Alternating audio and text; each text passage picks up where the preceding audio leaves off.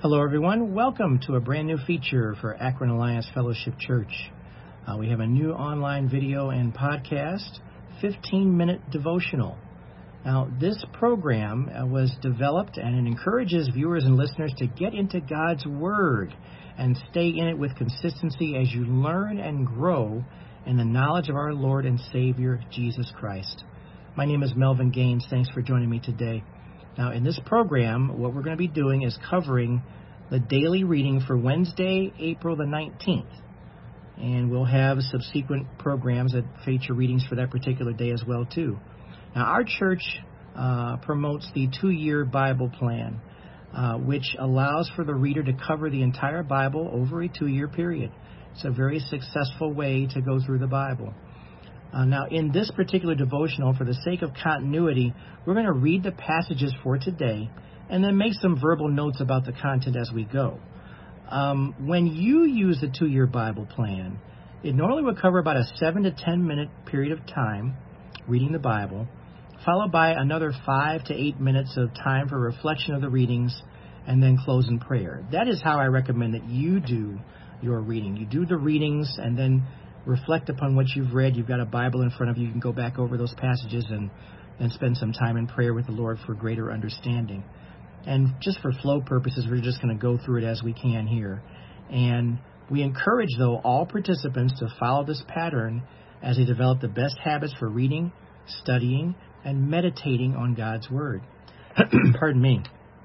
Of course, you can read more than 10 minutes of Bible time if you desire to, but for those who have time constraints, our 15-minute devotional time helps establish good habits every day. So let's get started. Amen? Let's start with the reading for today. We're going to start in the book of Leviticus. Leviticus chapter 14. Let's go to that now. Leviticus 14. And we're going to cover verses 33 through 57. Leviticus 14, verses 33 through 57. And just so you know, too, as I go through this study, I'm going to dedicate myself to just reading it cold and going through the information as I see it. And I welcome anyone to write in with comments if you think that my assessment is good, bad, indifferent. We are not beyond correction here. We're going with what we have, and the Spirit is leading, hopefully, as you read, as well as my reading. So let's go ahead and get started. Leviticus 14, starting with verse 33 through 57. It's a little bit longer passage, as most of them are in the Old Testament. But here we go. Verse 33. And this is the caption under the Bible. It says, the laws for cleansing houses. Verse 33. Then the Lord said to Moses and Aaron, when you arrive in Canaan, the land I am giving you as your own possession, I may contaminate some of the houses in your land with mildew. I may contaminate. That's what the Lord is saying. Verse 35, the owner of such a house must then go to the priest and say, it appears that my house has some kind of mildew. Before the priest goes in to inspect the house, he must have the house emptied, so nothing inside will be pronounced ceremonially unclean. Then the priest will go in and examine the mildew on the walls. And if he finds greenish or reddish streaks and the contamination appears to go deeper than the wall's surface, the priest will step outside the door and put the house in quarantine for 7 days. Verse 39, on the 7th day, the priest must return for another inspection. If he finds that the mildew on the walls of the house has spread, the priest must order that the stones from those areas be removed. The contaminated material will then be taken outside the town to an area designated as ceremonially unclean. Verse 41, next, the inside walls of the entire house must be scraped thoroughly, and scrapings dumped in the unclean place outside the town. Other stones will be brought in to replace the ones that were removed, and the walls will be replastered. Sounds a lot like what would happen here today, doesn't it? Verse 43, but if the mildew reappears after all the stones have been replaced and the house has been scraped and replastered, the priest must return and inspect the house again. If he finds that the mildew has spread, the walls are clearly contaminated with a serious mildew, and the house is defiled. It must be torn down. And all its stones, timbers, and plaster must be carried out of town to the place designated as ceremonially unclean. Those who enter the house during the period of quarantine will be ceremonially unclean until evening. Verse 47, and all who sleep or eat in the house must wash their clothing. But if the priest returns for his inspection and finds that the mildew has not reappeared in the house after the fresh plastering, he will pronounce it clean because the mildew is clearly gone. To purify the house, the priest must take 2 birds, a stick of cedar, some scarlet yarn, and a hyssop branch. He will slaughter one of the birds over a clay pot filled with fresh water. He will take the cedar stick, the hyssop branch, the scarlet yarn, and the live bird, and dip them into the blood of the slaughtered bird and into the fresh water. Then he will sprinkle the house 7 times. When the priest has purified the house in exactly this way, he will release the live bird in the open fields outside the town. Through this process, the priest will purify the house, and it will be ceremonially clean. These are the instructions for dealing with serious skin diseases, including scabby sores and mildew, whether on clothing or in a house, and a swelling on the skin, a rash or discolored skin. This procedure will determine whether a person or object is ceremonially clean or unclean. These are the instructions regarding skin diseases and mildew. Now, what's really striking here in this passage, and I'll make a quick comment on this because there's a lot here, but understand something. What is God establishing here? He's establishing a procedure. And it's interesting that he even will make the statement here. He made the statement that he would be the one that might contaminate the houses with mildew. And so a lot of this is a challenge for the people to make sure that A, they're being obedient to the Lord, and B, recognizing that he does care about how people present themselves to him. And the biggest issue in this particular section here is about whether or not you're coming to him in a manner that's clean, ceremonially clean, or ceremonially unclean. And he's establishing a procedure for what to do with mildew. Now, mildew is a big deal because you know as well as I do, mildew today is very dangerous if it's unchecked. When you have a lot of moisture in the area, and of course, where the Israelites were traveling throughout the wilderness, there was certainly moisture concerns. There were things that would be happening like that. And they used to plaster their walls the way we would plaster our walls. We use drywall today more than anything else. But what happens if drywall gets contaminated with mildew? You've got to put bleach on it. You've got to clean it. And they didn't have all those tools that we have today back at that time. But there was a remedy. You'd have to go and scrape it out. You'd have to remove it. And so the idea here was that it was dangerous. You could have disease spread if it wasn't checked. It was something that made the house that you lived in unclean. All the household residents who were in there, they had to wash their clothes. They had to present themselves before the Lord in such a manner that was appropriate and proper. The Lord is establishing this through his commands to the people through Moses and Aaron. So I want you to see that. And, of course, this applies not just to the aspect of removing the mildew.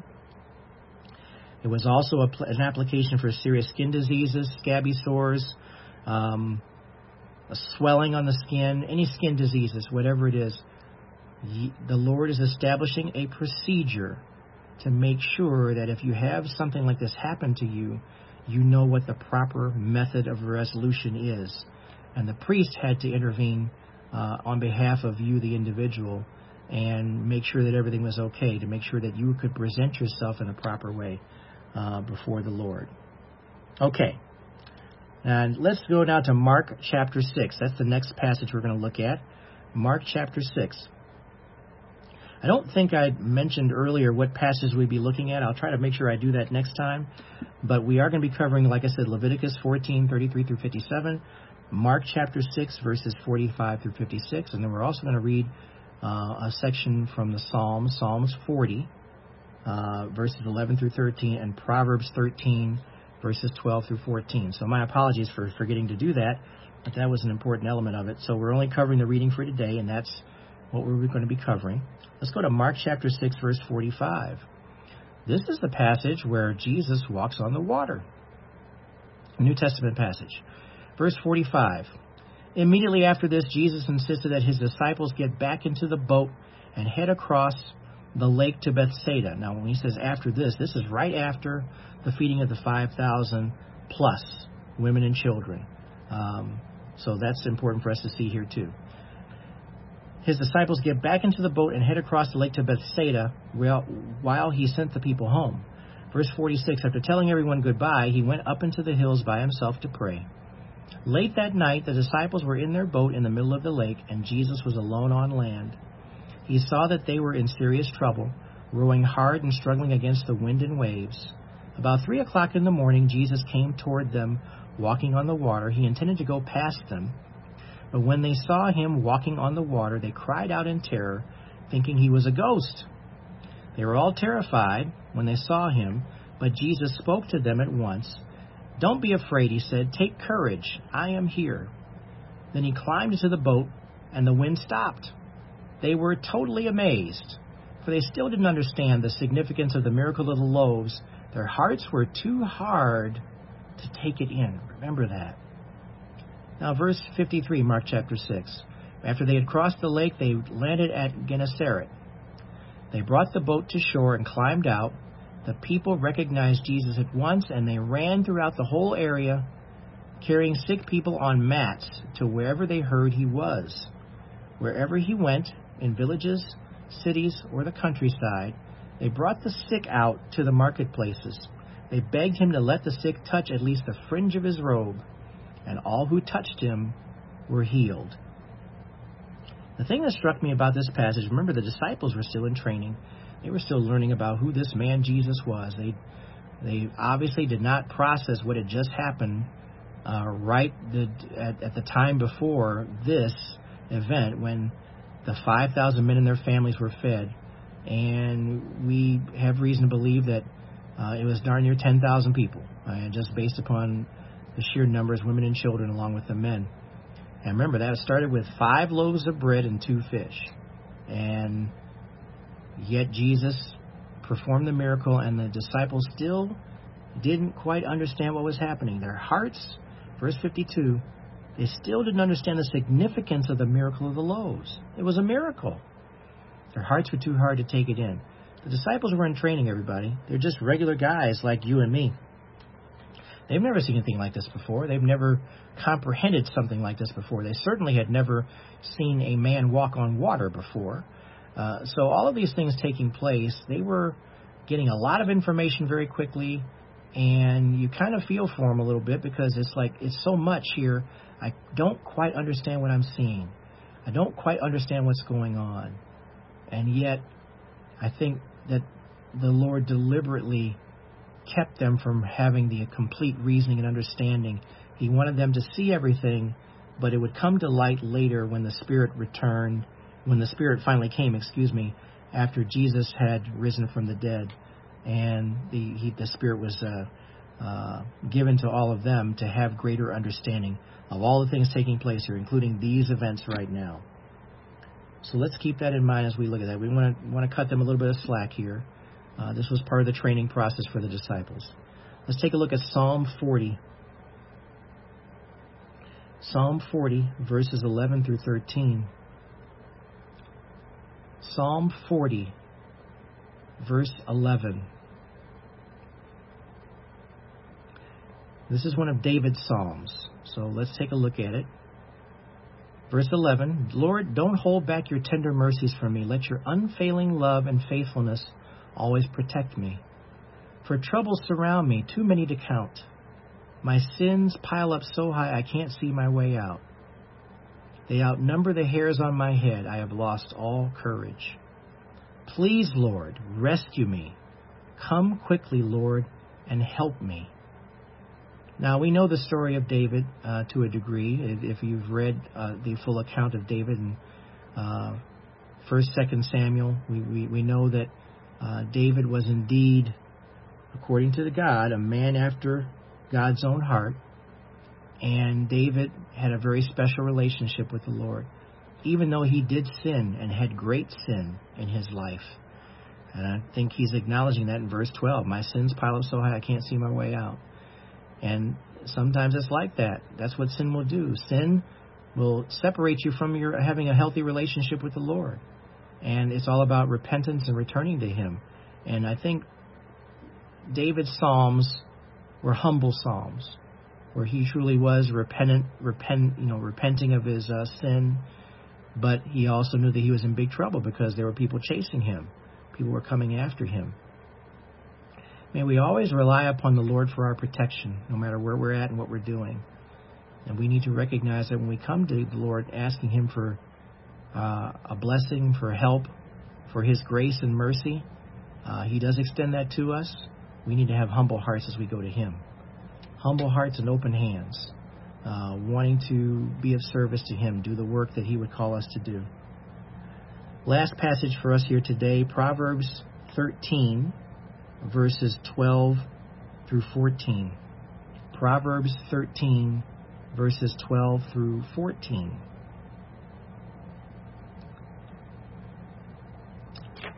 Verse 12, Proverbs 13. Hope deferred makes the heart sick, but a dream fulfilled is a tree of life. People who despise advice are asking for trouble. Those who respect a command will succeed.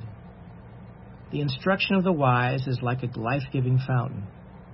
Those who accept it avoid the snares of death.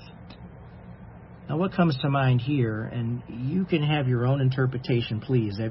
Everything that we talk about here, we're just kind of running cold as we go through these passages, and because that's real life. That's what you'll be doing when you're reading the Bible on your own. You're going to be looking at these things and probably doing some more digging and looking at some cross-references and whatnot. But at the end of the day, the one passage that stuck out here is the one, verse 13 in Proverbs 13. People who despise advice are asking for trouble. Those who respect a command will succeed. Now, one of the very important aspects of fellowship within the body of Christ, sometimes there's counseling that takes place. Sometimes people need help with certain issues or things. And the one thing that we always try to do when we're providing counseling is we're providing biblical counseling, of course. We want to make sure that whatever we counsel follows what the Word says, follows what God would have us to do, and use that intent in the counsel. But people who don't want to take counsel, people who would rather dismiss good advice, it's a dangerous thing to do. And you have to understand that if you're a know-it-all, and if no one can tell you anything, then good luck to you. That's the way to respond to that, because at the end of the day, you're following your own advice when someone's giving you good, sound counsel. And you need to listen to people who may have more experience than you in certain areas and make sure that you're taking advice that's going to be helpful. If people who despise advice are asking for trouble. But those who respect a command or who listen will succeed, because understand something, God's Word gives us commands all the time that we need to follow because they're good for us. And so I think that that's the takeaway when we have a conversation about advice. Following the instruction of the wise is like a life-giving fountain. Amen. So that is our reading for today for April the 19th. I hope you join us again for a future broadcast and get into another reading of the Bible as we follow our 2-year plan at Akron Alliance Fellowship. Let's close out in prayer. Father, thank you again for this time to just sit quietly and hear you speak to us through the power of the Holy Spirit. Your word is truth, and we want to listen to what you have to say to us. Your word has application even for today. The communication with the Israelites about how to deal with mildew, something as simple as that. Of course, it was very dangerous, and it needed to be dealt with. And it's sound advice for us to make sure that we heed what is being said, to make sure that we, too, can be clean before you, Lord. We thank you again for giving us this teaching and understanding. Thank you for the lessons that Jesus taught. Many people learned differently, but many people learned about who he was because of your many miracles. And Lord, teach us and continue to have us understand that you indeed are the living Savior, the God who rose from the dead.